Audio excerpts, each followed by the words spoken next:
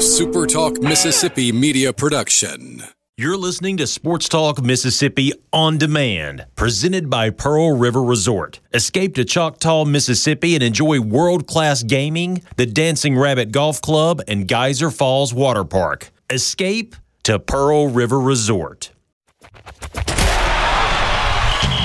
the junction, in the Grove, and to the top. This is Sports Talk Mississippi. On your radio and in the game, right here on Super Talk Mississippi.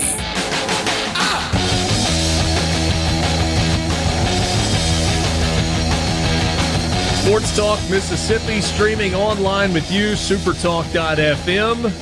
Welcome to the Thursday edition of the show, brought to you every day by Mississippi Land Bank. Online at mslandbank.com. Mississippi Land Bank, where they know the lay of the land. If you've got land financing needs of any kind, Mississippi Land Bank can help. They've been financing and refinancing land for over 100 years. Look them up online, mslandbank.com. You can find a phone number, give them a call, or grab a branch location near you for all your land financing needs if you are in North Mississippi. Weekend just around the corner, Mississippi State in Knoxville to take on Tennessee on Saturday, an 11 a.m. kickoff. Ole Miss at Missouri, 6 p.m. kickoff on Saturday night. And it will be, at best, the second most important thing happening in the state of Missouri to sports fans, as the Cardinals will be getting ready for Game 2 against the Washington Nationals. Actually, they will have already played Game 2 against the Nationals when kickoff starts. So Game 1 tomorrow night in St. Louis, Game 2 Saturday afternoon in St. Louis, and then you got football on Saturday night.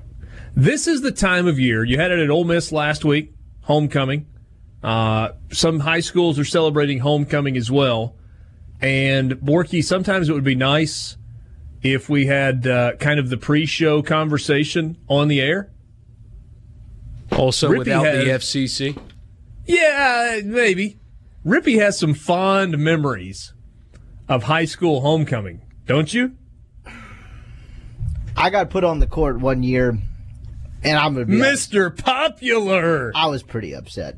You were upset about being put on homecoming court? Isn't that an honor?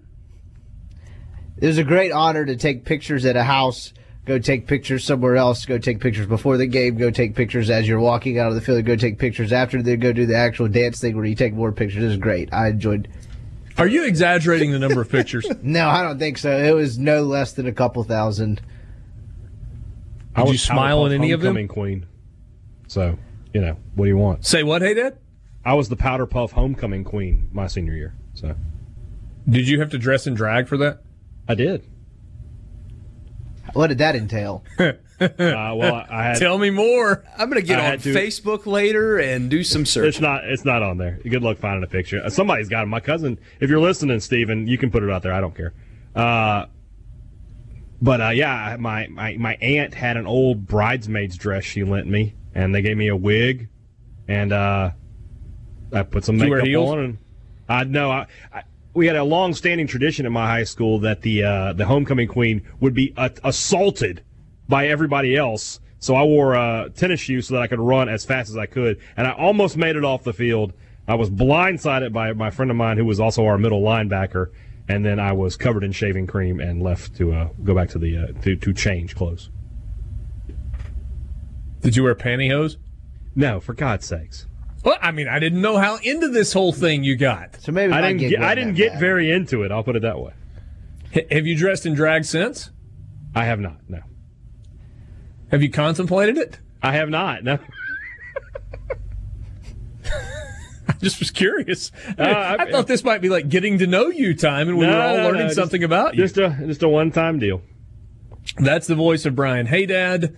Be sure to check out the Thunder and Lightning podcast. He and Joel Coleman talking all things Mississippi State. Many of you have done that over the course of the last year, and hope you'll continue to. You can also check out Rippy's podcast, The Rebel Report, in which he talks all things Ole Miss and other stuff as well. Right? Yeah. I think we're going to start up a complaint segment. Complaints? It's basically what happened before the show today. I think I'm going to do it once a week. Okay. So you were mad about being on the homecoming court. I was. Did that in turn mean your mom ended up mad at you for being mad? I probably could have been a better sport about it in hindsight. You think? Maybe just slightly.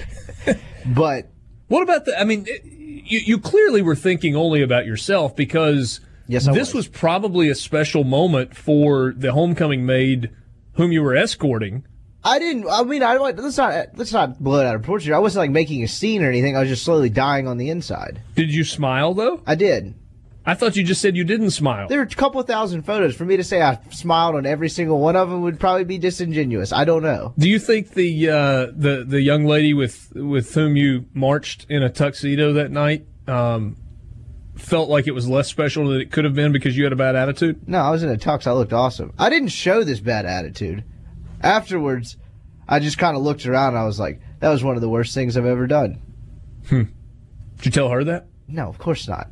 It had nothing to do with that. It was just the dressing up, the pictures is not really my thing. Did she was she your date for the homecoming dance also? No, just that escort.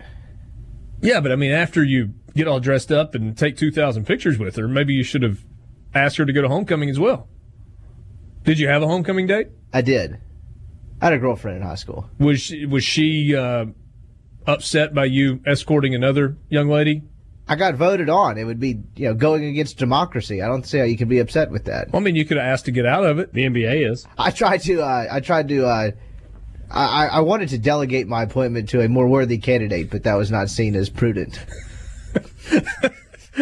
That's the most political thing you've ever said. Yeah, it was probably would have been one of the greatest gestures in Mississippi political history, not to brag, but they didn't let it happen. If nominated, I will not run. If elected, I will not serve. Brian Scott Rippey.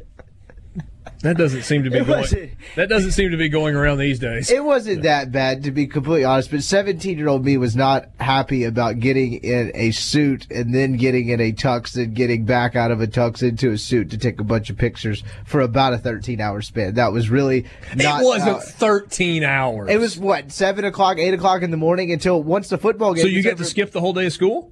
Oh, no. We were paraded around like a zoo exhibit through the pep rally and all kinds of stuff. There's no skipping anything. A zoo exhibit, that man said.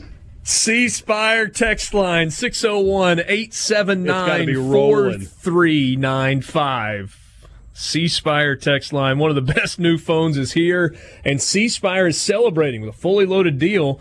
Buy the latest phones and get another one free, plus $100 off the newest wearable technology. Learn more at cspire.com. C Spire, customer inspired. See, if your mom had one of these fancy new phones from C Spire that has 3 lenses on the back of it, she could have taken up-close pictures, regular pictures, and telescopic lens pictures as well. Yeah, I got a new phone shortly after homecoming that year. So, maybe I should have gone with C Spire. Zach in Oxford, he says he hopes that this poor young lady that you escorted is not listening. What's she doing now? Actually, to be 100% honest, I don't remember who it was. No, I really don't, because it wasn't it was just a setup thing. It's not like you were there was not much time, I don't think, and effort put into being paired off. 4 people got elected, 4 people got elected, and then they just kind of paired you up. It wasn't the pairing wasn't. I guess your girlfriend was not one of the. No. Okay.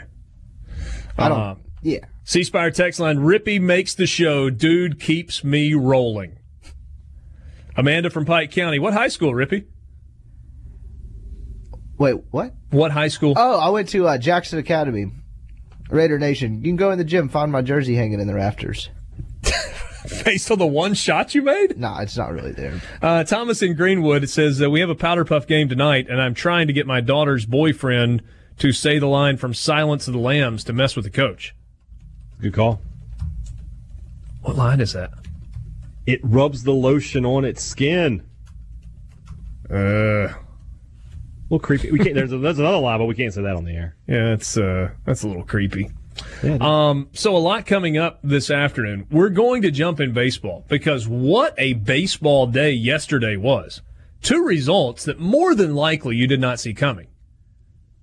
More than likely. We'll get into those coming up in just a bit. Lee Sterling will join us from Paramount Sports. Will give us his picks for the weekend, including a game of the week. We're going to talk Ole Miss, Missouri with Peter Ball from The Athletic. John Harris will join us. Should be a pretty lively NFL discussion with John. Mike Frazier from JUCO Weekly will be on a little bit later this afternoon as we run through the games that are happening in the junior college ranks, baseball stuff, NFL slate this weekend, and a whole lot more. Hey, Dad, we've made it to Thursday. Is there a thought that you have about Mississippi State, Tennessee that you have not yet said out loud this week? I think it's going to be close. Okay. I think State's going to win, but it's going to be close. Here's my prediction, obviously, on tomorrow's show and on tomorrow's Thunder and Lightning podcast, but I think it's going to be close. I am interested to see what Lee Sterling has to say about that game when we talk with him later this afternoon, and then also tomorrow what Bruce Marshall has to say about Mississippi State and Tennessee. Same question, Rip. Anything you've not said out loud yet this week about Ole Miss and Missouri that's on your mind? The crowd thing was an interesting point, or the Cardinals thing, how that affects the crowd. I don't really I haven't anticipated what the crowd size would be. I'm really good at estimating that. You are not good at that. But is it loud and is it crowded? That'd be interesting. Glad to have you along, Sports Talk Mississippi. Just getting started on this Thursday with you in the Renaissance Bank studio. Renaissance Bank. All right, with baseball yesterday, you had opposite ends of the spectrum in terms of drama. The Atlanta Braves give up 10 runs in the top of the first inning, so they do not come to the plate before giving up 10. In the Department of Redundancy here. They're down 10-0 going to the bottom of the first.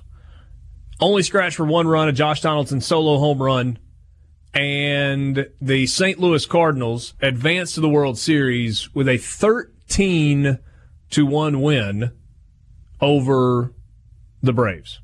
Braves season is over. Cardinals move on.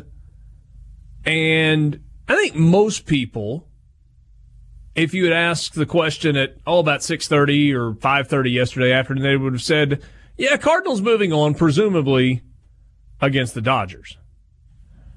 Not the case.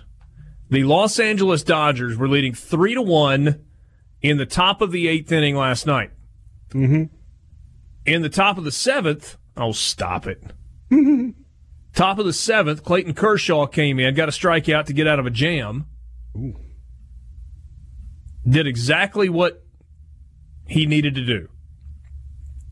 And then Dave Roberts, with pretty well-equipped bullpen, ready to go, elected to bring Clayton Kershaw back for the top of the 8th inning.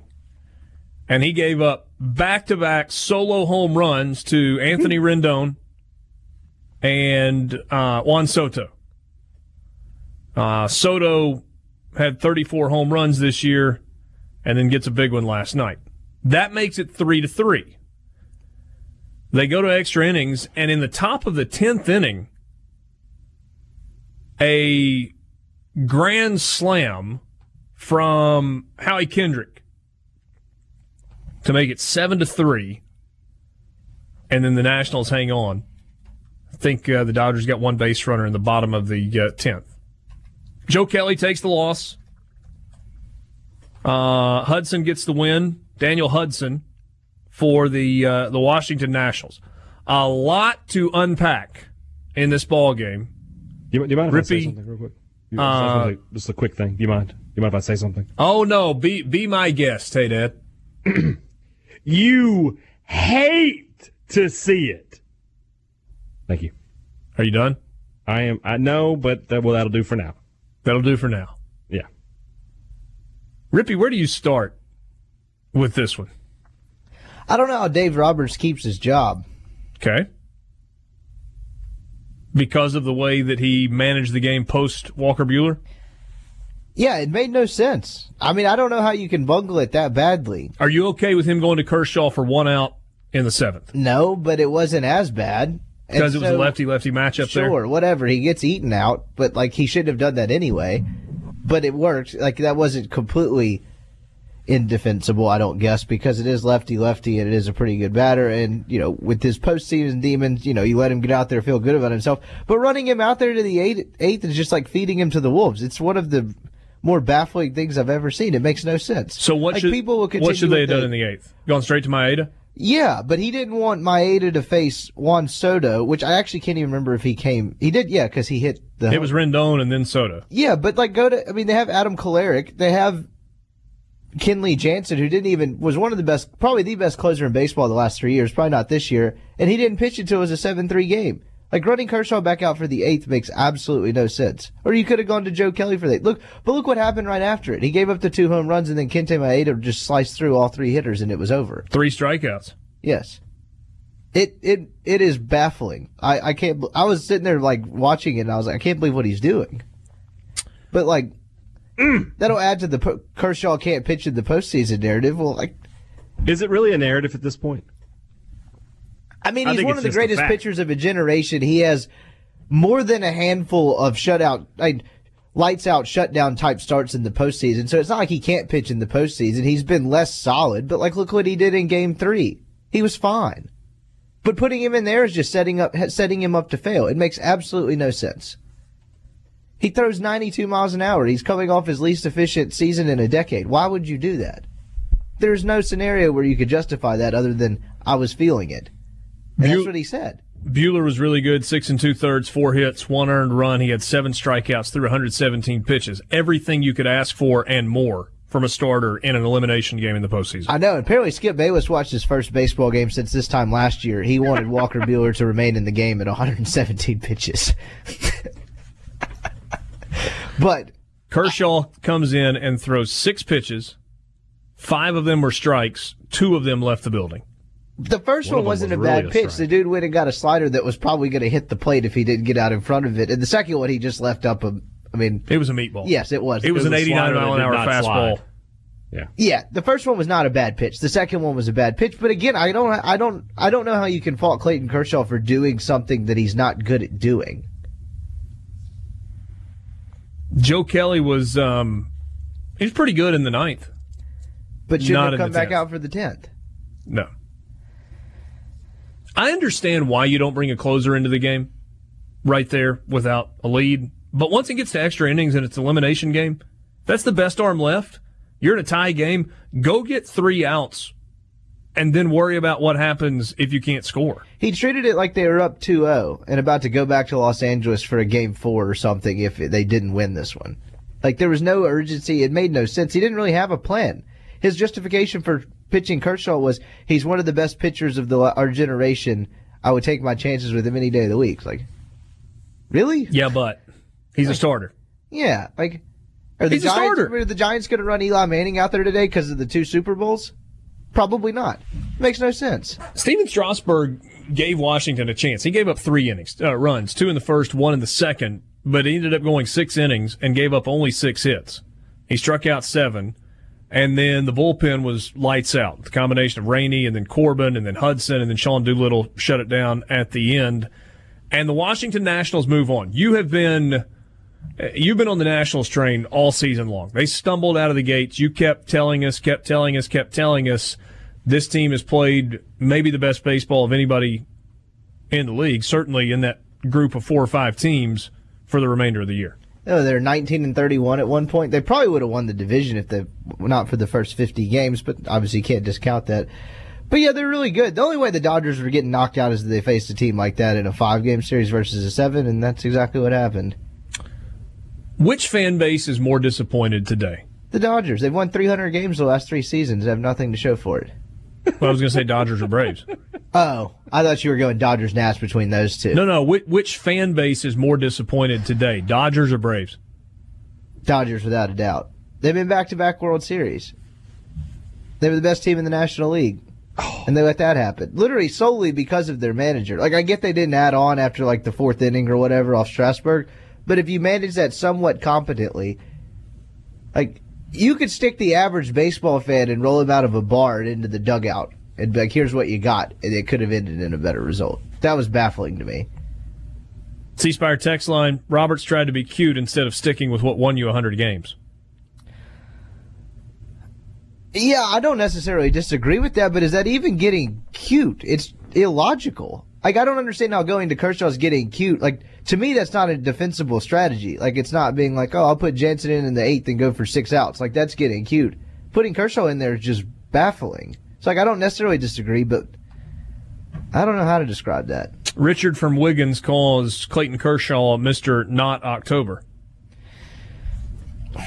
He's definitely not the same pitcher in October, but like to act like he's a complete and total disaster for his entire career in the month of October is just not factually correct. A little disingenuous. Yes. Did you guys watch these games last night? I know, hey, Dad, you've sworn off the baseball playoffs because the Giants aren't there. I might watch a little now because the team I despise is out. Do you know how much you would have enjoyed watching last night? I kept up with it. I just didn't watch. It was a cool moment for Howie Kendrick because he had a horrendous series, and then he hit that and knew it was out as soon as he hit it. Yeah, the good folks at Freezing Cold Takes had a bunch of Howie Kendrick stuff loaded and ready to go. Well, I don't even know if those takes are cold. He just had a good moment because he had a horrible series. Yeah. Lucas in Union says playoff Kershaw is playoff Peyton Manning. Peyton Manning's got 2 Super Bowl wins, though, doesn't he? Yeah. There wasn't a time in his career before he got the 2 Super Bowls that was a real thing. It's not a completely awful analogy because Peyton did have slip-ups and struggles in the postseason for a generationally dominant quarterback, which is kind of the same thing as Kershaw. Yeah, his slip-ups were against Tom Brady. I mean, it's not like he was slipping up against, Ham Eggers. Sports Talk Mississippi with you, streaming online at supertalk.fm on this Thursday afternoon. Hadn't heard from any Braves fans on which one is more difficult to swallow. Probably still drinking. Possibly. Guy that's been really, really good in the big leagues for a really long time. After the game in Atlanta yesterday said, no mas. He's stepping away. We'll tell you who and why when we come back in the Renaissance Bank studio. Sports Talk Mississippi with you on this Thursday.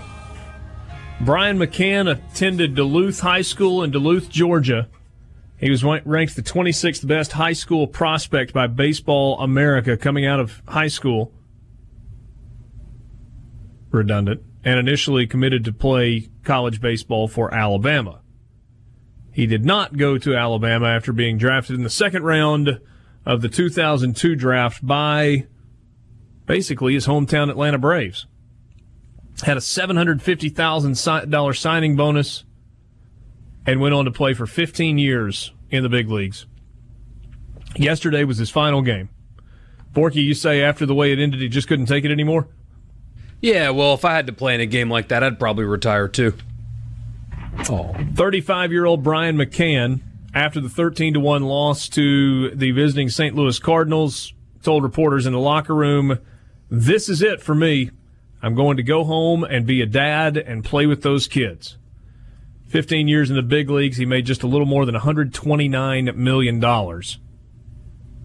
which makes it a little easier to retire at the young age of 35.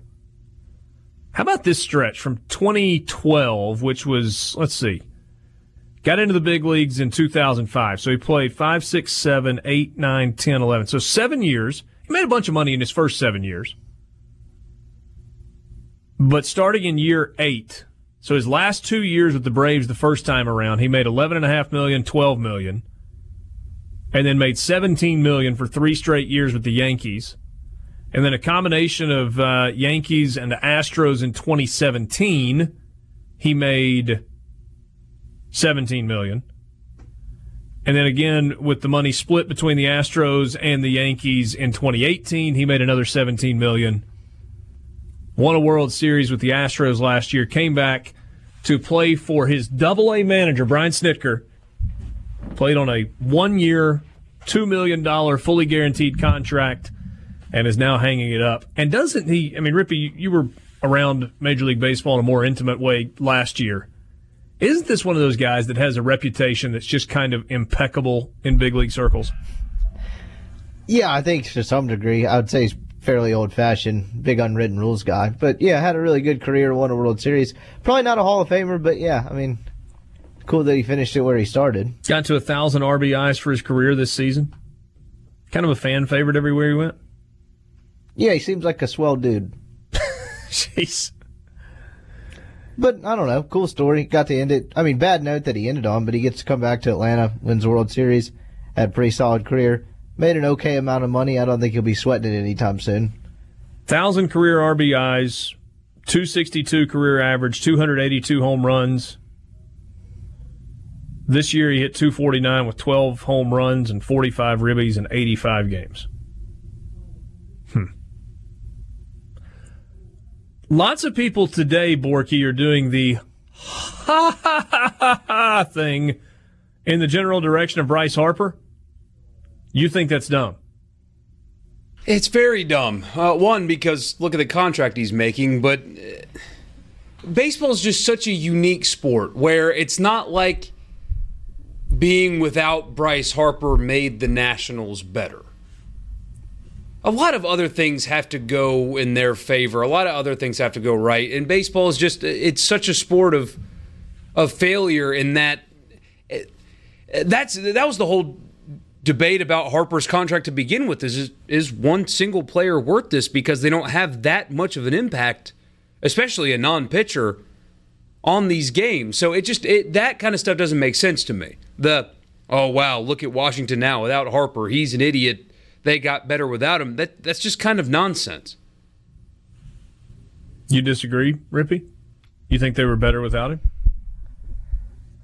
I don't know. I mean, that 2012 team may have won the whole thing if they had to shut down Strasburg when he was on like the innings limit and all of that. But I think they did the right thing by not paying him the contract because they had a bunch of young players coming up, and I think they were a better team than they were his last year there. But I don't like.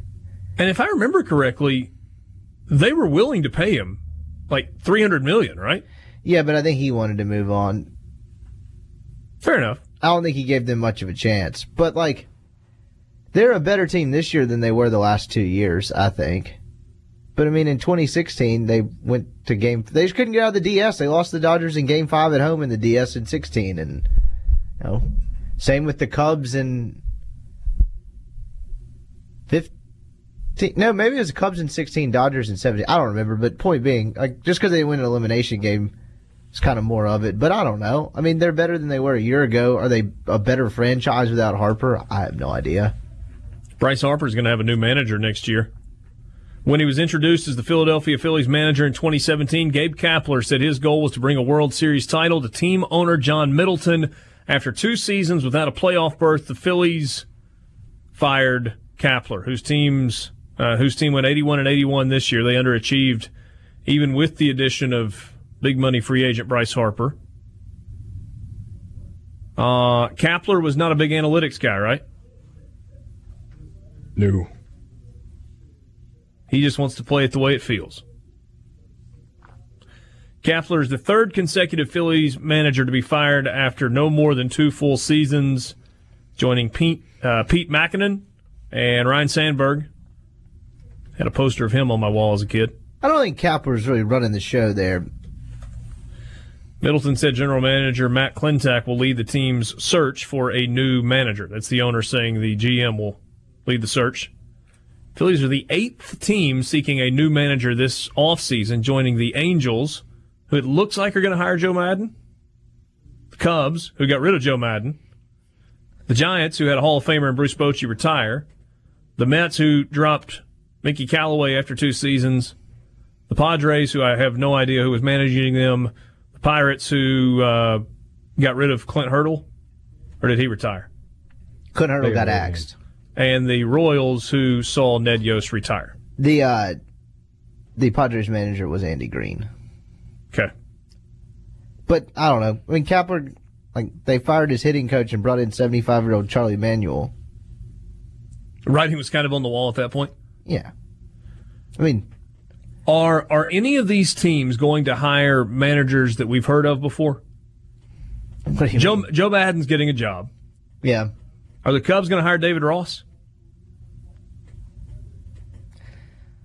I would lean, yeah, but like Girardi's in the mix. Who's a former Cub himself. And I mean, I don't think they're going the Michigan man route. I think they're just trying to find something that makes sense. No, I understand. Hey, Dad, who are the Giants going to hire?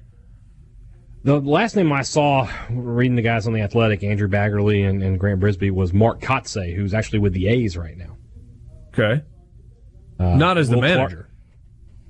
No. He's one of their analysts or something like that. Of course, former MLB guy, too. And, of course, Will Clark's name has been thrown around. And then is there any chatter about the former catcher, why can I not think of his name, from Mississippi, who's worked with the Giants for the last couple of years? Buster Posey's backup a couple of seasons ago from Mississippi. Come on, guys. Marrero? No. I'll come up with it in a second. Yeah, being a manager is so different than it was even just like half a decade ago. You pretty just need a guy that can manage bullpen arms and fatigue and basically keep personalities in order. Whiteside. That's it. Haven't heard that name. Okay. A.J. Hinch is a psychology major. I think that's a big reason why he's so good at his job. Because it's all the numbers and stuff, they basically kind of have a play sheet from the GM as to what to do throughout a given game. I think Dave Roberts lit his on fire. Eli Whiteside. That's who I was trying to come up with a second ago. Thank you for that on the C Spire text line. I can always count on you. Not sure who that was. Mickey. Thanks, Mickey. So, yeah, Eli Whiteside, name I was trying to come up with. All right, so you've got Astros-Rays tonight in the... I mean, can we keep it going with this whole upset in the playoffs thing? I think they're set up well. I don't know if they'll win the game, but they're set up well pitching-wise, and they're not short on confidence. They would be a better story than anybody if they won the whole thing. Rippey's Rays versus Richards Yankees in the ALCS. Let's go. My prediction's already vindicated. They did their work. Who, the Nats or the Rays? Rays. Said they'd finish above the Red Sox or the Yankees in the division. They did. Their season's going to end before the Yankees does as well. Might be head-to-head. One way or another, it's going to end before the Yankees does. Rays 2019 World Series champions. Book it. You sure you want to double down on that? You've already been vindicated. Sometimes you just need to know when you take your chips, put them in your pocket, and be grateful for your winning. No, I don't really believe this, but be my Shannon Sharp for a second, man. Squatting on a take. Whatever, Skip. Ain't no problem. Ain't no problem. That was pretty good, hey, Dad. Thank you. Really cool story involving a Mississippian that we've got for you next in the Renaissance Bank studio. Let's go, let's go, let's go. This is your new home for exclusive sports coverage here in the Magnolia State. Sports Talk Mississippi on Super Talk Mississippi.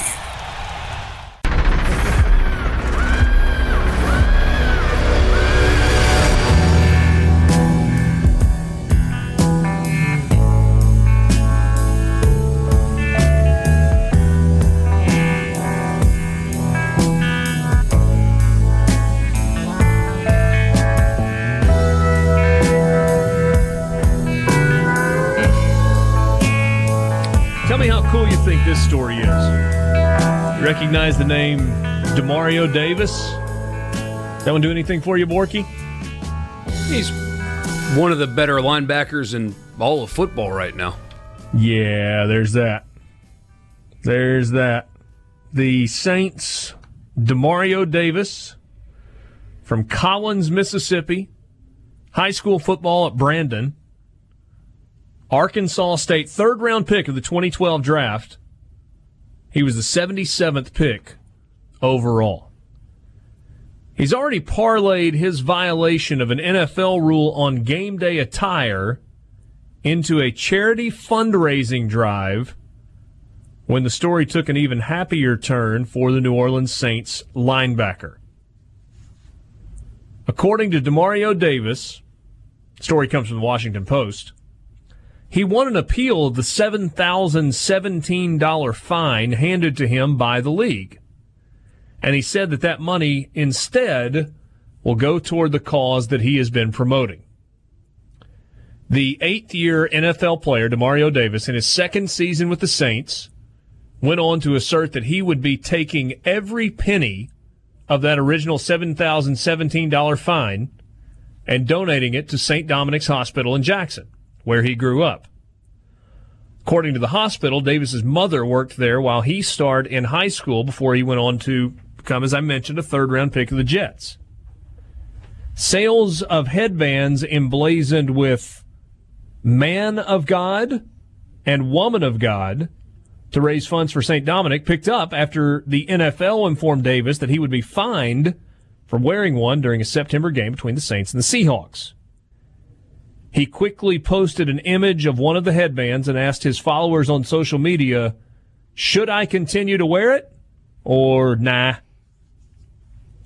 Davis decided to stop wearing the garment on game days, thus sparing himself the prospect of greater fines, but his post, which included a link to a website where the headbands were available for purchase, went viral. And so now we get this from Demario Davis. So far, we've raised over $30,000 for the hospital from the headbands. That means y'all helped me turn a $7,000 negative into an almost $40,000 positive, benefiting people who truly need it. That's a cool story. Yeah, he's one of the good ones. He's got a pretty rough go at it for a while. I mean, he even talks about how he got arrested and just got himself right. Now he's doing things like this and one of the better linebackers in the NFL, and it's all worked out for him. So just a really cool story all around. I mean, I think we get why the NFL limits what people can wear. I mean, part of it is sponsorship stuff. I mean, you got to have a company that's paying the NFL a whole bunch of money in order to be able to wear their stuff on game days. So that's part of it.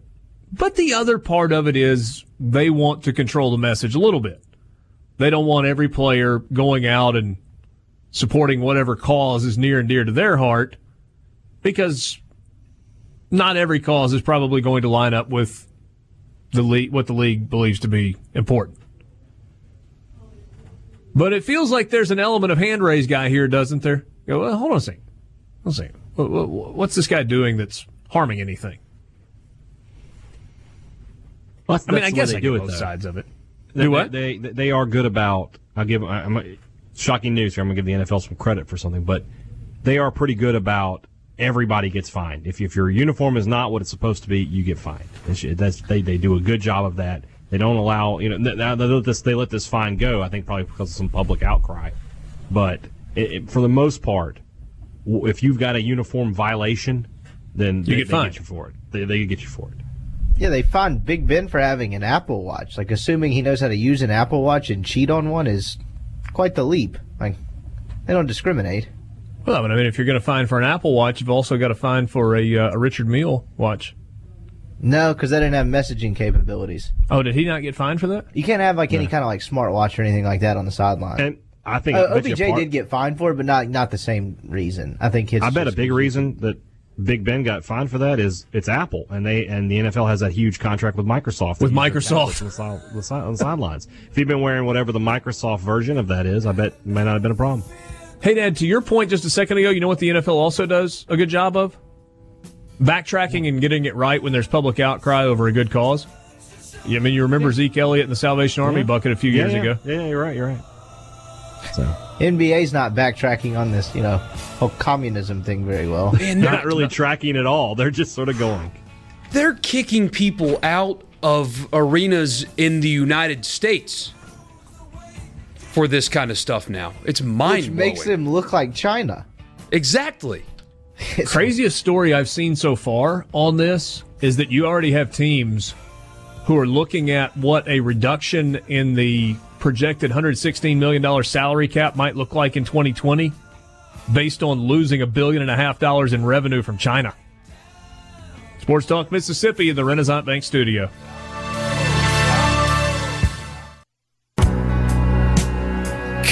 Busy rest of the show with you this this afternoon. Lee Sterling will join us in 15 minutes to talk college football lines, maybe a couple of pro lines as well. He'll join us on the Farm Bureau phone line. Check out favorites.com and go with the home team. Also, Peter Ball from The Athletic covers Missouri will join us at 4:37. Got your pick of the day coming up. We'll chat with John Harris in the 5 o'clock hour. And also, JUCO Mike coming up. Mike Frazier from JUCO Weekly a little bit later this afternoon. Sports Talk Mississippi brought to you every day by Mississippi Land Bank. Online at mslandbank.com. Mississippi Land Bank, where they know the lay of the land. If you've got land financing needs, they can help. If you're a farmer in North Mississippi, you need to buy a piece of property, buy some equipment. Maybe it's time for a tractor or a combine or a cotton picker. I mean, probably don't need that for right now because you're wrapping things up for this year, but already looking ahead to next year, thinking about the equipment purchases that you need to make, Mississippi Land Bank can help. They've been financing and refinancing land for over 100 years. Mississippi Land Bank, where they know the lay of the land. Borky, you are selling me hard on this weekend in the NFL. It's not that hard of a sell when you look at it. Okay. Giants at the Pats tonight. New England is the largest favorite in the history of Thursday Night Football. They are a 17-point favorite tonight against the Giants, who are without Saquon Barkley, Evan Ingram, and Sterling Shepard. Yeah, this one might get ugly for Danny Dimes. That's a word for that one, Rippy. Less than ideal. Yeah. Some might even call it suboptimal. Maybe. You've kind of retired that, haven't you? I haven't used it as heavily. I was giving Haydad a break from defending it. Appreciate that. Seahawks at Browns. You think that's a good game? Well, Seattle's only a 1.5 favorite, but it's an important game for Cleveland. And everybody's so hot and cold about Baker Mayfield. He's great this week, he's bad the next week. But this is kind of a put-up or shut-up game for Cleveland. You had all the talk all offseason about how Freddie Kitchens is going to lead them to the playoffs and all this crap, and they're 2-3 now, and if they lose this game the way that a lot of people, it sounded like you included, myself as well, think that they will, they are who they always have been. And it was a cast of characters that when you put them together didn't make a whole lot of sense anyway. All talented guys, but all being nice, unique personalities mixed together with a bad offensive line. What did you expect was going to happen? But they were the darling of the offseason, and if they lose to Seattle at home, they're just the regular old Browns. Wonder whose hands will shake and not shake. What a joke that was. What? The video vindicated Baker Mayfield. Yeah, and then Richard Sherman goes on Pat McAfee's podcast, and his response was, "Yeah, my bad." So he just made it up? I think he just gets so psyched out for games, like that's just how he's wired, that he just kind of envisions stuff that's not necessarily true. Because remember after they beat San Francisco in the NFC, I can't remember if it was a divisional round or the NFC Championship game, where he just started screaming, I think, at Rachel Nichols about, like, don't ever, like, talk to me or whatever. And she was like, who's talking to you? And he's like, Crabtree. And then it was a very bizarre rant that probably didn't happen. Like, I think that's just kind of how he rolls.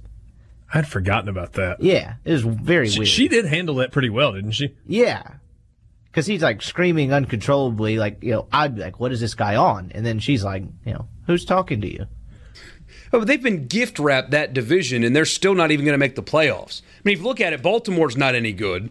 Pittsburgh lost their quarterback, then lost their backup. They're 1-4. And Cincinnati's probably worse than Miami and are competing for Tua Tagovailoa. Like, they're abysmal. That's their division, and they'll still probably miss the playoffs. That's rough. Did you guys see how cool that stadium was last week in London? They didn't play it at Wembley. They played it at Tottenham Hotspur Stadium. Hey, Dad, you've probably already seen this because of soccer. Yeah, Tottenham. Not Tottenham. Sorry? Not Tottenham. Tottenham. Greenville, Starkville, Starkville. I mean, I don't even like Tottenham, so I'm just saying. Bogachita. What's a Hotspur? It's just their name, man. It's a Shakespearean reference. The point in all of that was you've seen the stadium, right? Yeah, it's really nice. They got a really big empty trophy room. It's a beautiful game. Yes, it is. That's where the Bears and the Raiders played last week. That's where Panthers and, sometimes, Porky. I just Googled Hotspur. It's a person whose spur is hot from rash or constant riding. Why would you name your team after that? Maybe why they haven't won a championship in ever. That is the dumbest thing I've ever heard. It's like they've got a little bit of a hitch in their giddy-up. That is a fantastic There's point. some dumb ones in the United States, too, that you just don't think about. Like, what's a Brown? Other than maybe... They were named after the coach, Paul Brown. Okay. Red leg. Yeah. Well, the Lakers doesn't make much sense because they were in Minnesota. The Utah Jazz doesn't make any sense at all because they started in New Orleans. But that makes all the sense in the world where they were originally named. Right. But it's not literally a person whose spur is hot from rash or constant riding. That is the worst team nickname I've ever heard. Got to watch out for that rash and constant riding. They go by Spurs. That helps. They go by... What's their saying? To dare is to do. Audir et facir. You got any Big 12 hand motions? There's not a lot of that in soccer, I don't think. The reason that I mentioned that was the Panthers and the Buccaneers will play at Tottenham Hotspur Stadium, 8:30 a.m. kickoff on Sunday, Central Time. Borky, you usually know this kind of stuff. Why was the last London game at noon unlike the other ones that are usually played like 2 or 3 hours before? That I honestly don't know. Okay. It doesn't make sense. That wrapped up at what, like 9:30 Sunday night in London last week? It was a noon game. Kicked off at noon. For our time. Noon where we are. Yeah. So that means it was a 6 o'clock or 7 o'clock kickoff there. 6 o'clock kickoff. But if you're going to do the specialty game, why would you mix it in with all the others? This makes perfect sense, starting it at 8:30 our time, because you have your novelty game that literally everybody's going to watch because it's the only game on. I might be in the minority on this. I don't necessarily disagree with you, Borky, but I think it's probably more so to cater towards the people in London. Because half the time when they play one of these London games, I wake up in like the third quarter, after, especially if Ole Miss has played a night game, and I'm like, oh, this is on. Yeah, how many people do you think get up and watch it? Well, it's 9:30 Eastern time, and most people wake up in plenty of time to see an 8:30 game. Are they on mainstream television? NFL Network. Okay. Texans at Chiefs. Chiefs trying to bounce back from their first loss. Texans put a bunch of points on the board last week against Atlanta. Noon kickoff there. Redskins at Dolphins. Ugh. Woof. The Tua Bowl. Jeez. Redskins. What's the line on that? 3.5. Washington. I think it opened a couple weeks ago at like 6 because I read an article from a CBS guy and it was like projecting 2 weeks ahead, and it's like an 0-4 team is a 6.5 point favorite over the Dolphins. Are the Dolphins that much worse than the Redskins? The over-under is gross. Not the number. That the actual word, gross. That's what the over-under is for this game. Nobody should watch it. What is the number? 41. I was hoping it would be something absurd like you'd never seen in the NFL, like 28. Minnesota's a 3-point favorite at home against the Eagles. Boy, that's one not real sure what to do with. Jacksonville's a favorite at home against the Saints. 1-point favorite for the Jaguars at 2-3 against the 4-1 Saints. Here's kind of a hot take for you. I think this is Teddy Bridgewater's toughest test yet. And I know going to Seattle is much more difficult than going to Jacksonville, but the Saints started that game with a defensive touchdown and a punt return for a touchdown and asked Teddy Bridgewater to do nothing difficult, just manage the lead and get out of here. And I think that kind of thing happening again in Jacksonville is not likely, right? You're not going to return a punt for a touchdown and then turn around and your defense is going to score another one. That's just not very likely. So he's going to have more difficult because Gardner Minshew is there. I mean, that's all I need to know. Well, that too, but I still would take Wilson over Minshew. But he's going to be asked to actually win a road game for the first time since the year 2015. It's a little bit different, more difficult, I think. Ravens are an 11-point favorite at home against the Bengals. The Rams are a 3-point favorite at home against the undefeated 49ers. Atlanta is a 2.5-point favorite at the Arizona Cardinals, coming off their first win. Denver, a 2.5-point favorite at home against the Tennessee Titans. Dallas, 7-point favorite on the road against the Jets. And the Chargers are a 6.5-point favorite at home against the Steelers. Lions and Packers, that's Monday Night Football. Green Bay favored by 4. Lee Sterling joins us next on the Farm Bureau phone line. Farm Bureau phone line, check out favorites.com and go with the home team Thursday afternoon. That means it's time for Lee Sterling from Paramount Sports, ParamountSports.com. Lee, what's up? Well, had a pretty good week, but got to stay away from those games that lose on the last possession. So that's what football and gambling's all about, I guess, right? Those are the ones that make you want to just take whatever hair you have on your head and just rip it out and go, you got to be kidding me. Sometimes I'd rather lose by 30, 40 points. You'd rather be the Braves yesterday?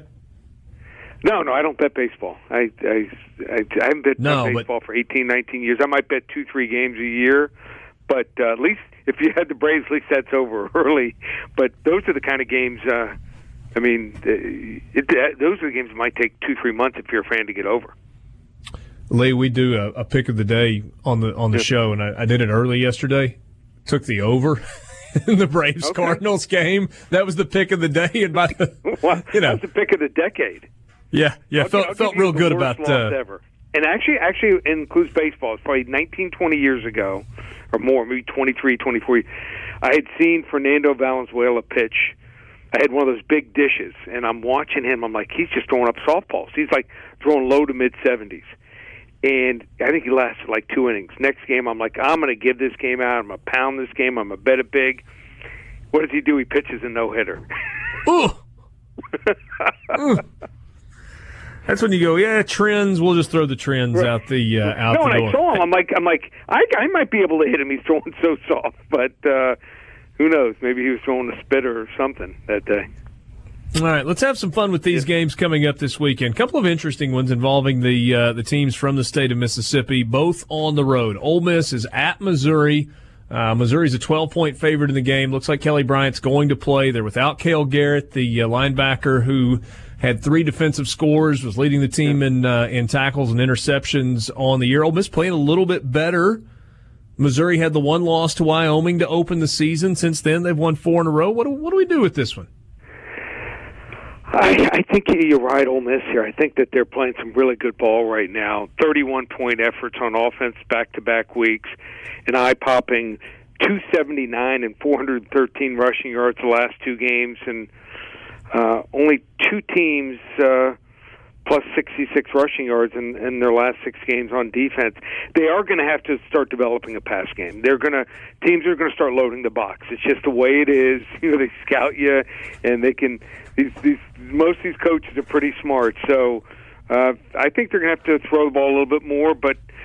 And Missouri does have a pretty good run defense, but right now Kelly Bryant is banged up and not 100%. And sophomore Taylor Powell, he had 0 points. He stepped in the sophomore in the second half versus Troy. So Rich Rod knows how to manage a quarterback who runs like Plumlee. He had Tate at Arizona. I'm going to say that Missouri wins the game 34-28, but I'm taking the 12 points, and Ole Miss wouldn't shock me if they win the game outright. All right, so Missouri wins, but Ole Miss covers in this one. Mississippi State goes on the road to take on a Tennessee team that, if we're being honest, is bad.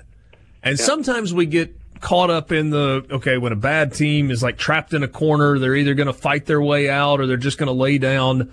What happens here with Tennessee? Brian Maurer going to make his second start? The talk show host in Knoxville staying up on a He's up on top of a building, not coming down until they win a game. I'm not sure that was the best plan for him. Well, he must know something. If Tennessee plays their hand like I think they're going to play it the rest of the season, I know they announced Maurer as a starter. I think they're just going to give him the keys and let him run with it. He's going to have some good moments and bad moments. Mississippi State D just not the same. Last year, allowing 13 points per game. This year, 29 points per game. Mississippi State only one wide receiver with more than 9 reception here, and it turns out both quarterbacks are okay. You know, neither one is going to scare someone else, and I'm going to call for the upset here. I'm going to say Jeremy Pruitt silences the critics for a week. Tennessee 27-26. Outright. Wow. Wow. You heard it here first.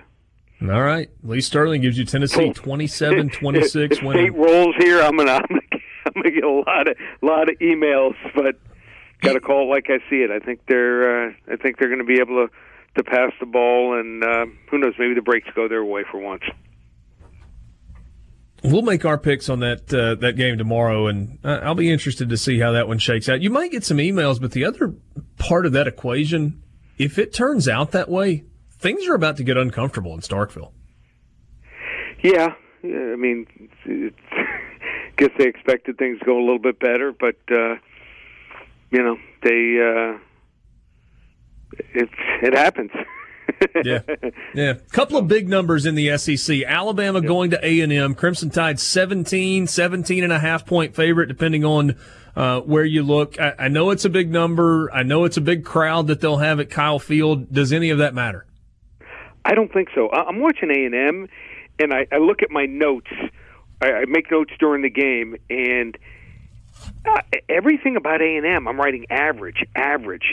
They don't have really any standouts at any position. Kellen Mond has not taken it to the next level.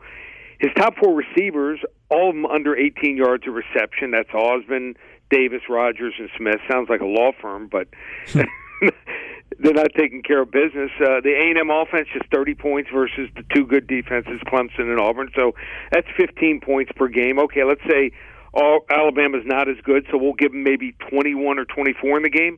I just think that Alabama's going to score 40-plus points versus this mediocre defense here. Alabama's offense is almost unstoppable.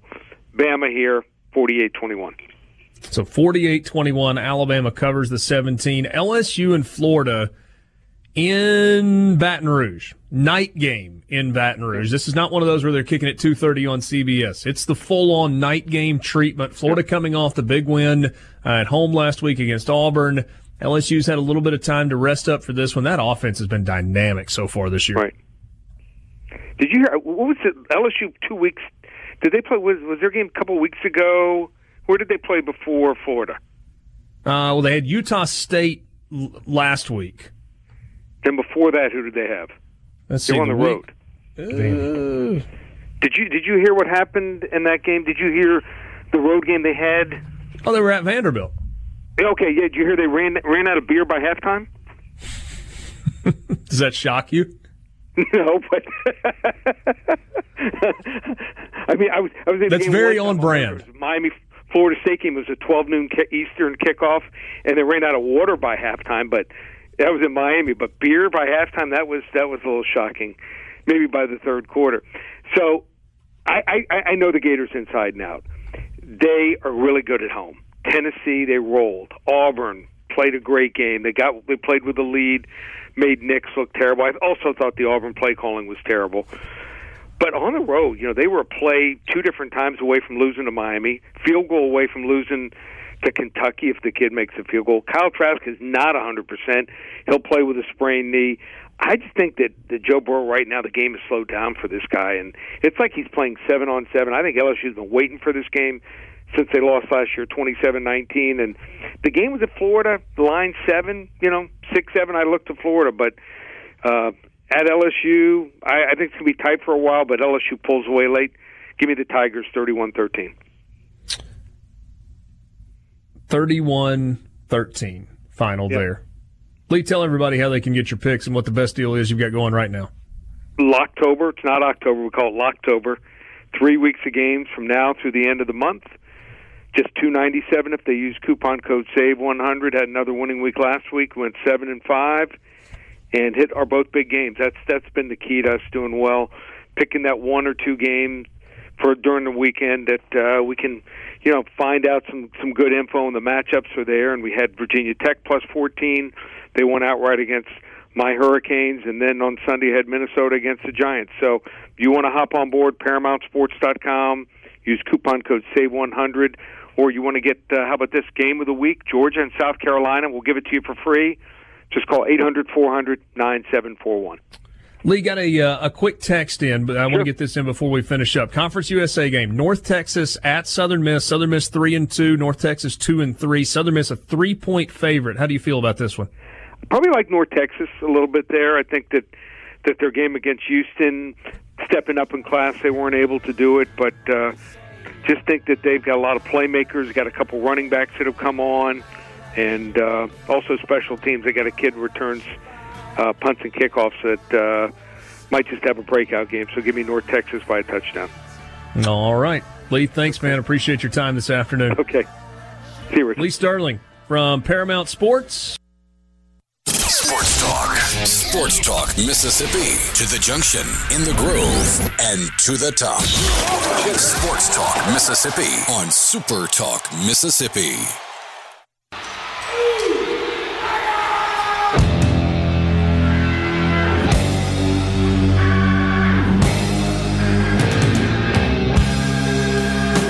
Let's go back to the Farm Bureau phone line. Check out favorites.com and go with the home team. That's Mississippi Farm Bureau. We're going to get the important stuff out of the way first. Peter Ball writes for The Athletic, covers the Missouri Tigers football team, and in his Twitter bio says that he is a believer in St. Louis-style pizza.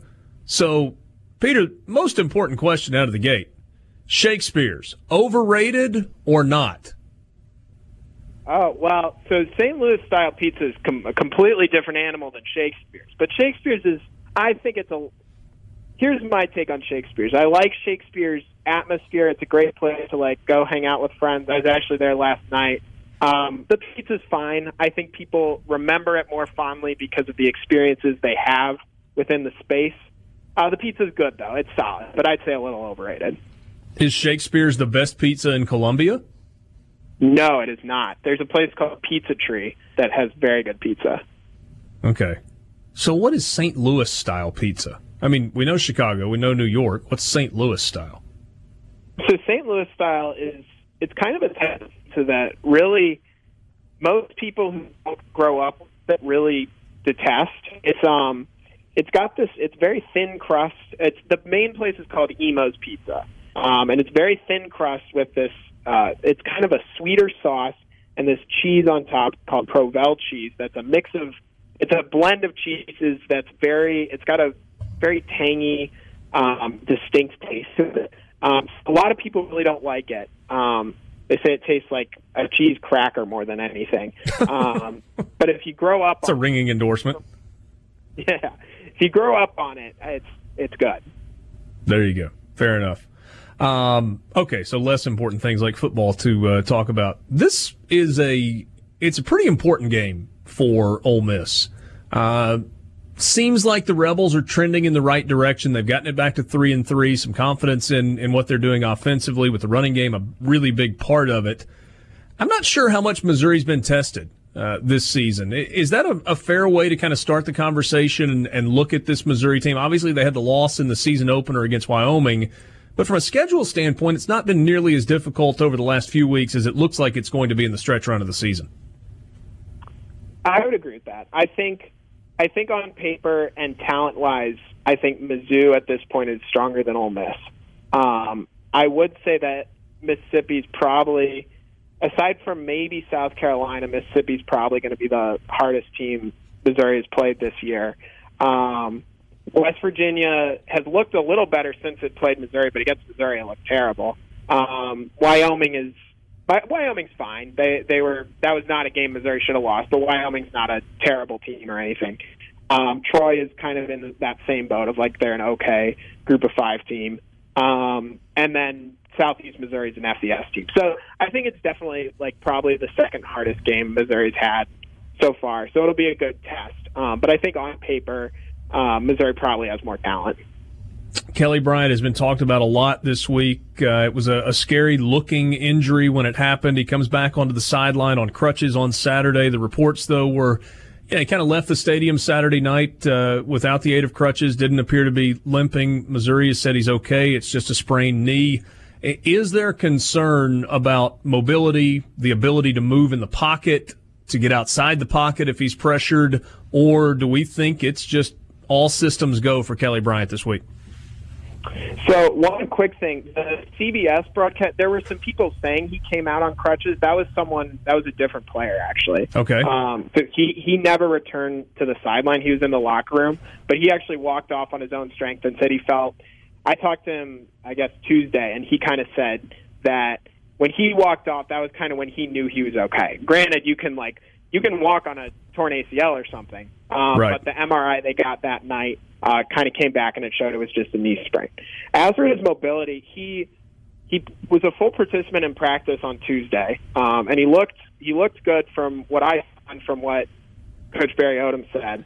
I'm still curious. I mean, I would expect him to play, but I think, as you've seen with Matt Corral down in Mississippi, you just never know with these quarterbacks. Even if the team says, yep, they're going to be good to go, you never know what happens when kickoff comes. So I would expect his mobility to maybe be a little bit compromised, but he said he was feeling around 90% on Tuesday. So if he's being honest with us, then that means he's probably going to be in a good spot come Saturday in terms of mobility. But I know he's going to have to wear a knee brace. I'm sure it's going to be a little sore, and I'm sure maybe there'll be fewer designed runs because I'm sure they don't really want Kelly Bryant getting hit.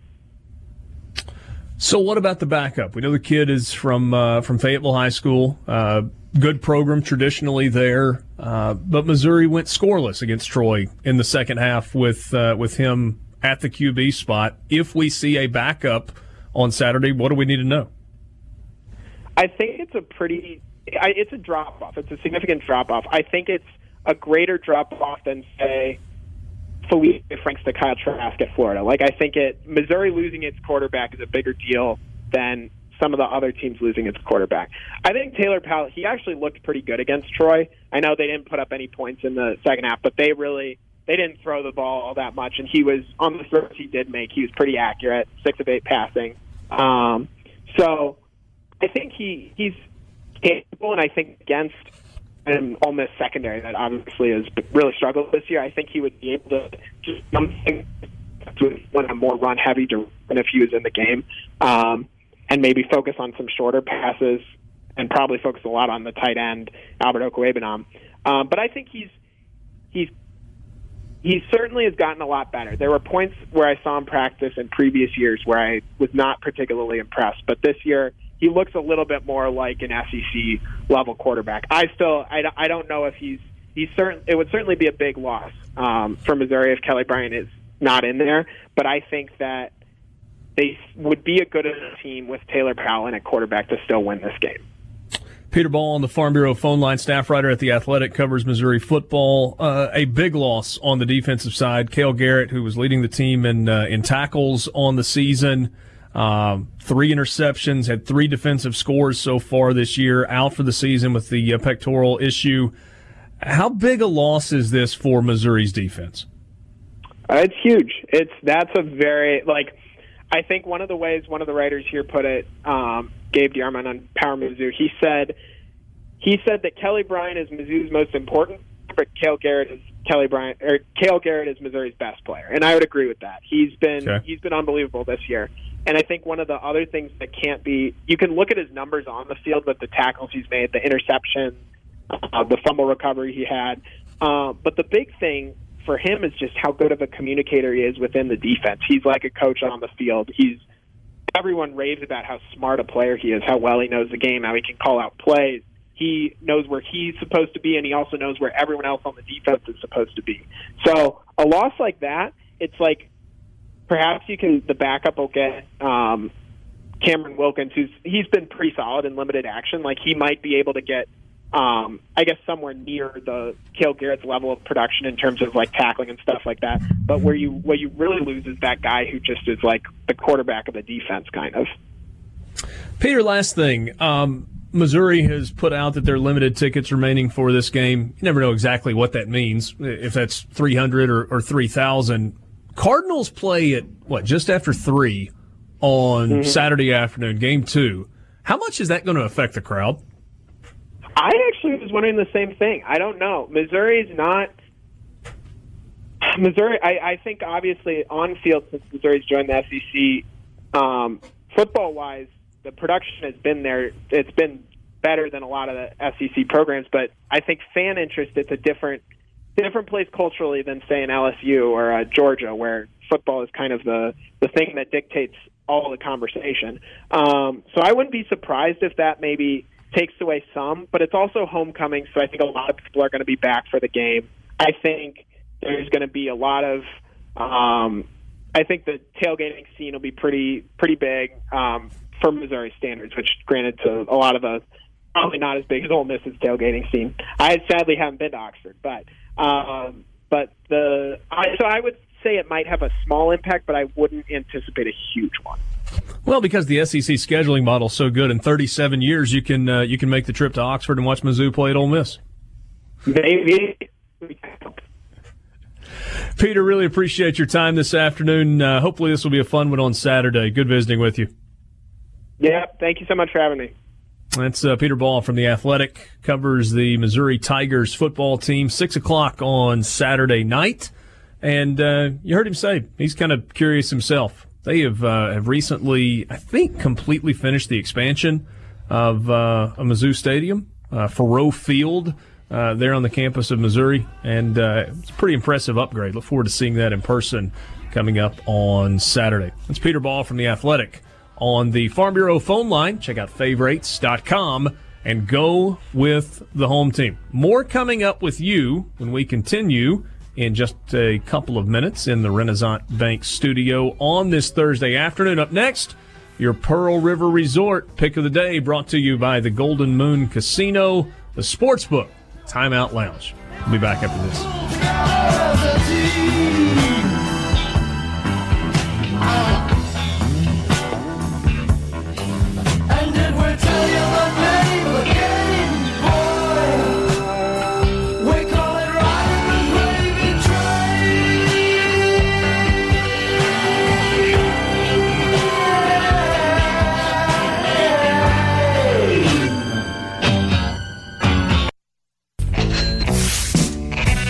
Sports Talk Mississippi, streaming online at supertalk.fm.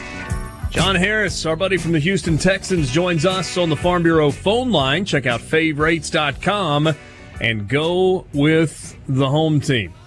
Your guys put a bunch of points on the board on Sunday against the Atlanta Falcons. We were having a conversation earlier this week, John, about Deshaun Watson and some of the young quarterbacks in the NFL.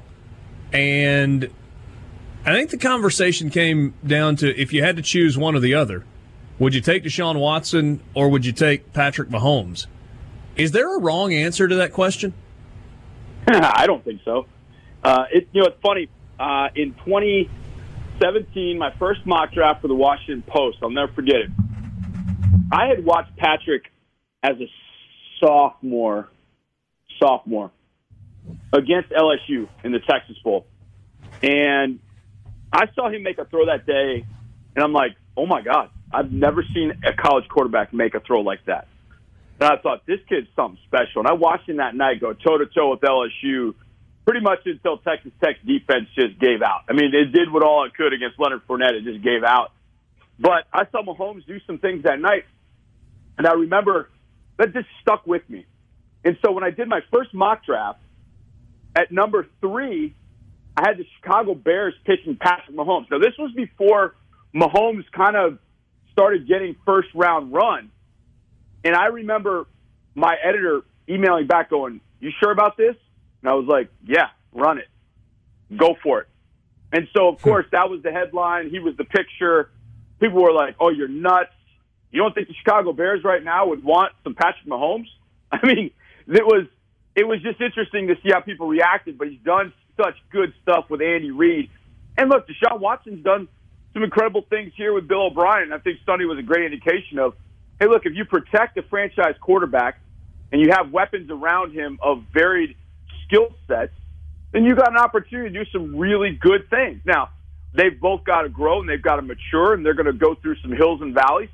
And it's not always going to be a bed of roses, especially for Patrick lately. He hasn't had Tyreek Hill. For a year and a half or more, Deshaun Watson didn't really have great protection. So they've kind of gone through it. And I think they're eventually going to come on the other side. And I think it's a really interesting question because Deshaun sort of answered it this week. He was asked about young quarterbacks in the NFL and why so many of them are having success early. Not all of them, but a good number of them. And I thought he had a really interesting answer. He just talked about the technology, the things that younger quarterbacks are now able to do that guys in our generation or, our demographic, I'm 47. So, guys, I went to high school without the internet. I went to college without the internet. Now you've got guys that can look up YouTube videos and they can watch every one of Deshaun's throws. They can watch training videos with Deshaun. They can watch the things that Patrick Mahomes has done. They can, get all kinds of scheme and X's and O's stuff from a lot of different places. So I thought Deshaun's answer was really, really interesting why young quarterbacks have had success. But look, these two are special, though. They're really, really special guys. And I think that's what separates them is what they have between the ears and what they have from a leadership standpoint. Our guys will follow Deshaun Watson to the end of the earth. And I know the Chiefs feel the same way about Patrick Mahomes, and I'll be lucky to be able to see both of them on Sunday at Arrowhead Stadium. I've been looking forward to this one since the two of them were drafted to see these two go at it. And I think this is going to be the AFC's version of Manning and Brady. I hope over in the AFC for a long time. I know the Browns want it to be Baker Mayfield, and I just think it's going to be these two guys, Mahomes and Watson, that whenever they're teaming up against one another, it's going to be must-see television. I know that NBC has got to be kicking itself going, wait a second. We had that game last week, which is a good football game, when we could have had this one on Sunday night with these two guys going at it. There are going to be some points put up on the board, there's no doubt. There'll be a lot of yards. This is going to be as fun a football game Sunday as we've seen in a long time. John, there are a lot of different paths that have been taken to starting quarterback spots in the NFL. Tom Brady, late 6th round pick.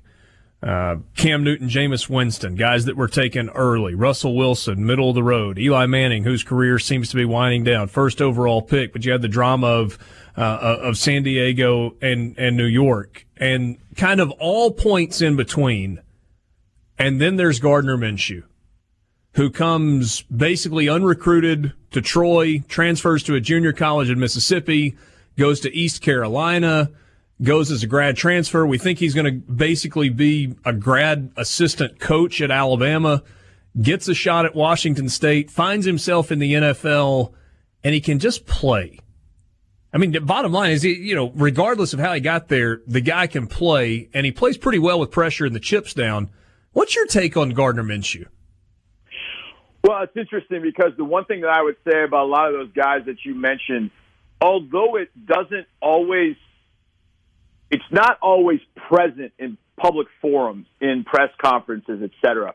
But the guys you mentioned, even Deshaun's sort of quiet by nature, and he kind of takes things in through observation. But the guys you mentioned are unflinchingly confident. And Gardner Minshew is that kind of guy. He is confident. Now, there's confident, there's cocky. Baker Mayfield, I think, has moved over to the cocky arena, but they are unflinchingly confident. And I think about this all the time, Richard. I think about the Tuck rule. I know Raiders fans think about it too. But if that is ruled a fumble and Tom Brady doesn't win that game, they just won 11-5. They won the AFC East, and they got bounced in the divisional playoff round. Do you think that Bill Belichick hands the job back to Tom Brady, or do you think he puts that job up for competition? Well, didn't really come to it. He didn't need to. I think what Tom Brady should have proved to all of us was that there obviously are things that you're looking for in a quarterback. And Tom Brady And no matter who's been around him, and I've heard this from Bill O'Brien, I've seen it on different things. I've talked to different people about Tom. He was as confident as anybody that entered that Patriots building. Now, he's humble, and he knows his place, but he was so confident. He was telling guys going into the 2001 season, I'm going to beat Drew Bledsoe out. Nobody believed him. He believed it. So when his shot came, he was ready for it. Gardner Minshew, I think, just shows that when a guy gets a shot that can play and he believes in himself, who knows what can happen. And I just think there are so many young guys out there that they just never get a chance for whatever reason. Well, Jacksonville was forced into having to put Gardner Minshew on the field. And it's kind of like finding that $20 in your pocket, like, whoa, look at this, I got $20 in my pocket. Well, now you got $40 in your pocket, and what are you going to do when Nick Foles comes back? Are you going to give him the $40? I mean, you're paying him $22 million, but what are you going to do when he comes back? I think it's a really interesting decision. But to me, Gardner Minshew is just a guy that never backed off. He loves the game. He's ultra confident, and I think going and playing for Mike Leach, where Mike said, look, here's our scheme, throw it to the open guy, find the open guy. And that made Minshew go through progressions, look at the defense, know what he needs to see. Hey, this guy thinks he's going to be open. Oh, he's not. Let's throw to this guy. That, I think, really helped Gardner Minshew. And right now, he just feels like he's playing with house money. It could all end next week. I mean, the Saints could put up 48, and they scored 3 this week. But I think what we've seen is he's a guy that is so confident in himself. He's got weapons around him that are playing well. He just, if he makes a mistake, he doesn't dwell on it. He moves on. He finds the open guy, and away you go. And they now, and I saw it in the fourth quarter, I could see it from the other side of the field. You could tell the belief in the Jaguars that he was going to get the job done. In only his second start, they were like, we're all in on this guy. Actually, his first start, we're all in on this guy. He's going to do good things for us. I don't care whether he was drafted number 1 overall in the 7th round or was an undrafted free agent. We'll get behind that guy. And when a team does that, he's your guy for however long you want him to be. Hey, only about a minute left, so probably can't get into this as deep as we'd like to, but I'm curious, when in college that you look at a running back, do you know what, that guy's going to be an NFL running back? And I ask that with the backdrop of Jerrion Ealy, who was a 5-star guy. I've heard a lot of people that kind of cover Ole Miss go, whew, he's going to be good in the NFL one day. I don't know what I'm looking at enough to be able to tell. What are you looking for in a running back in college football in 1 minute to go, that's going to be an NFL guy? That's a great question. I'll tell you this. There have been players that I've looked at, and you could just look at body size and then explosiveness, and sometimes you can even see it on TV. Watch how fast those white lines go by when those guys have the ball. And the one thing I would look, Todd Gurley is the one that always stands out to me. The first time I saw Todd Gurley run the ball in college, I went, that guy's going to be a first-round pick. That guy, he's a stud. That guy is special. Now, to me, I think the art in the NFL is finding the 4th, 5th rounder that is going to end up being a guy that can contribute. I think the guys that are special, it. I remember that year there were some people trying to convince me, well, yeah, Melvin Gordon's in the same class as Gurley. No. That dude right there, that guy's special. Jonathan Taylor, Wisconsin, first time I saw him carry the football, I was like, that guy will be a first-rounder. That guy's a big-time star. And I also think about it like this, Richard. This is the last thing I'll say. When I look at a guy and I think about it, I go, would I want that guy carrying the rocks for me, for my offense? That's kind of my last and final thing. Would I want him for my offense? And when I say yes, then I know that guy's going to end up being a player. But if I know that it's such an easy answer, like everybody would want that guy. Okay, that's a first-rounder. The tough ones are the ones that come in those middle rounds. Like, do you know David Montgomery is going to be a superstar running back or not? We don't know. He's a little short. When you see a guy 6', 6'1", 220, and he runs by everybody, 6 foot, 200, runs by everybody. You see a guy that powers through tackles, runs away from guys, has great vision. You just get a feel for guys that in the NFL are going to be big-time players. Those are the easy ones. The Ezekiel Elliott, Todd Gurley, those are the easy ones. When you start getting that 4th or 5th round going, can this guy ever contribute in the NFL? That's when it starts to get a little bit tougher. And that's where GMs, they really make their money when they find a running back that can do that for you for at least 4 or 5 years. Interesting stuff. John, always appreciate your time. Look forward to talking to you again soon, my friend. Absolutely, buddy. Take care, Richard. Sports Talk Mississippi. Richard Cross, Michael Borky, Brian Haydad, and Brian Scott Rippey. How about this? Purdue University has banned their students from betting on Purdue. Came across this story earlier today. Betting on the Boilermakers will no longer be allowed for Purdue University faculty and students. The Purdue Board of Trustees met earlier today and discussed whether sports wagering on its own athletics department should be allowed now that it is legal in Indiana. The vote on the ban was unanimous. Purdue's going to make some tweaks to the original draft. Policy expected to go out before the Purdue at Iowa football game on October 19th. Here's what the ban includes. Faculty, staff, and students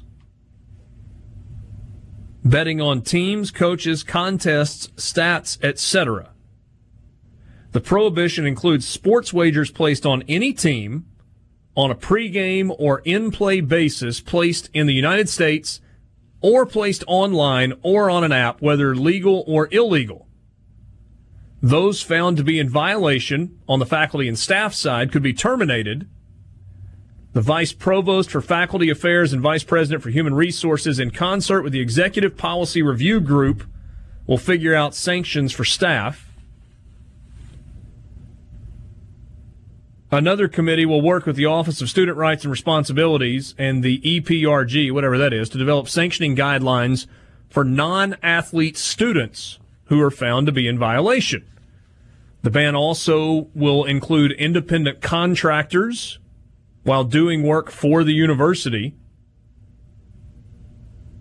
Their trustee chairman, well, that's a novel concept, a board of trustees simply for that university, said this. What? It seems very uncomfortable to have students and faculty betting on Purdue University sporting events or individuals. It's urgent enough that we are going to approve the policy by adopting this resolution. A student trustee, Noah Scott, said everybody that is here is for one reason, that is education. We are charged as a board to protect that environment. That's what a student trustee said. What a narc. Everybody that is at Purdue is there for one reason, education. I mean, I guess that's true, but shut up, kid. Purdue's president, Mitch Daniels, says, not the bracket in the dorm thing. That's not what they're talking about. Mike Babinski is the athletics director. He said today's action by the Board of Trustees sends a strong message of support to our student athletes. They can be confident in conducting their daily business on campus without fear of being compromised for information or in other ways that might be connected to sports gambling activities. So this is the policy, but I've got questions. I'm a bookie in West Lafayette, Louisiana, or West Lafayette, Indiana. How happy are you today? Your job has got a lot easier. Why do you say that? I'm talking about like a bookie, not a legitimate. I'm talking about the guy who just runs the book, illegally. How did his job just get easier? Because they don't keep records like that. They can't go. You can't go online to Joe Sharp and just find who's been betting who. That's all done illicitly. Those guys aren't going to get caught. It's the people who are trying to bet legitimately that are losing out today. What? So, like, if a history teacher gets spotted walking into the sports book? Yeah, something like that. How are they going to know who he's betting on, though, unless he tells them? I mean they're probably. I need to take a look at your ticket. Yeah. Go. You are getting. Once again. Do what? You're getting towards the point here. This isn't enforceable. It's impossible to enforce. Yeah. So I get the merit of what they're doing, and I guess that's somewhat noble, but this is not enforceable. This is stupid. Unless Scott Brian Rapport, freshman at Purdue, places a bet. Kid sounds like a real winner. And then places his ticket on Instagram for the whole world to see, where he laid the 17 on Purdue or went the other way. Good luck finding this out. All right, so that was question number one. We all agree, I think, that this really is not enforceable unless the person who is placing the bet is a complete moron. Now that I think about it, I have a feeling that a Purdue student somewhere along the way would tweet or something about losing money on a Purdue game. That would definitely happen. Well, then are they going to have people constantly monitoring that? Well, you've got a student that's sitting here being a narc, so maybe you'll get told on. He's not a narc. He's on the board of trustees as a student representative. Yeah, a student representative that says, "Oh, we're all here for education." Yeah, check under that kid's pillow in the dorm. He might have some marijuana. That kind of kid. My fraternity got told on when I was in school for something that we would not have gotten caught for, but we did because somebody told on us. Yeah, that happens. But I get what they're trying to do here. They don't need, Carson Edwards going to class and some a-hole kid being like, "Hey, give me $500. You missed that free throw." Sure. I understand what they're trying to do. And it's probably a good idea in theory, but again, completely unenforceable. So here's my second question. Will other schools follow suit? Is this going to be a copycat thing? Somebody going to say, "You know what? That was a really good idea Purdue had. Let's enact the same thing." I mean, is it just kind of a CYA move from the university? Probably. But the people that are actually going to harass players, the shady actors in sports gambling, are not the ones that are going to go to the book and do it legally. But to be fair, this thing, I believe, said if you get caught doing it illegally, it's the same thing. Well, and that goes back to the enforceable thing. How are you going to catch somebody illegally gambling? No, I'm with you. Yeah. That was one story that caught my attention today. We'll see where that goes. There was another story. It comes from Football Scoop. Zach Barnett was the writer. Division III Mary Hardin Baylor. It's a school in Belton, Texas, announced Thursday the punishments from an 18-month investigation into NCAA violations by its football program. They're really good.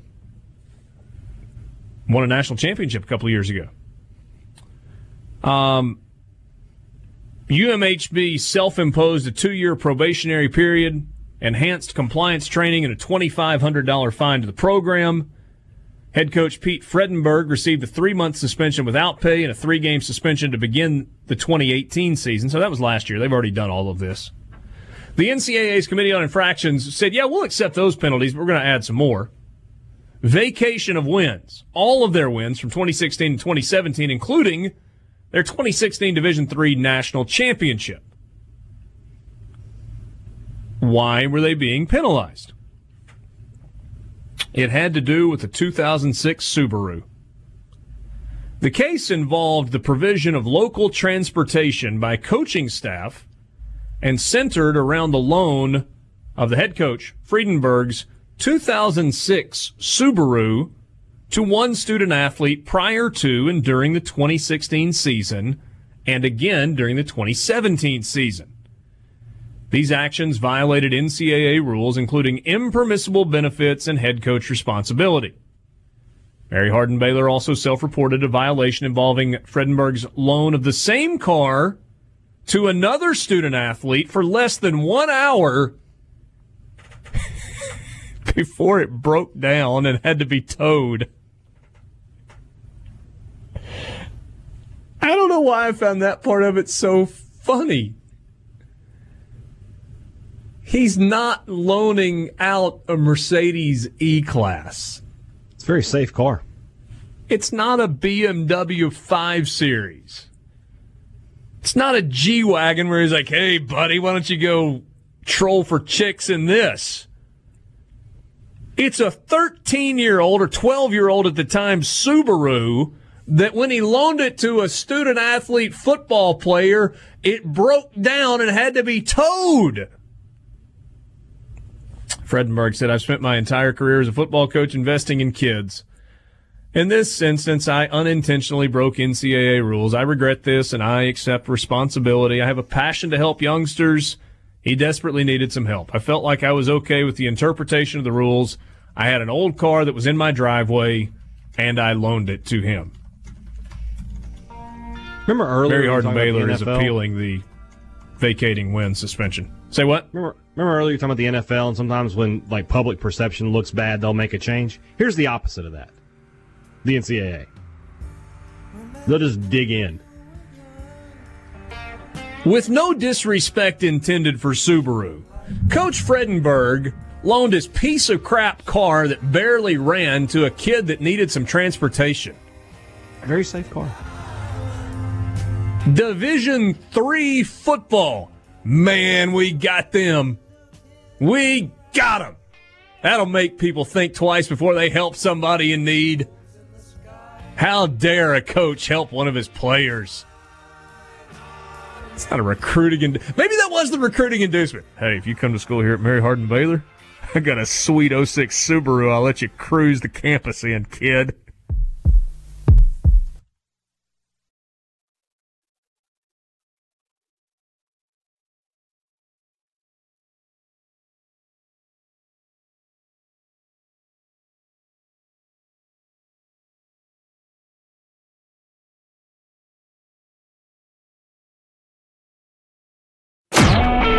A Super Talk Mississippi media production.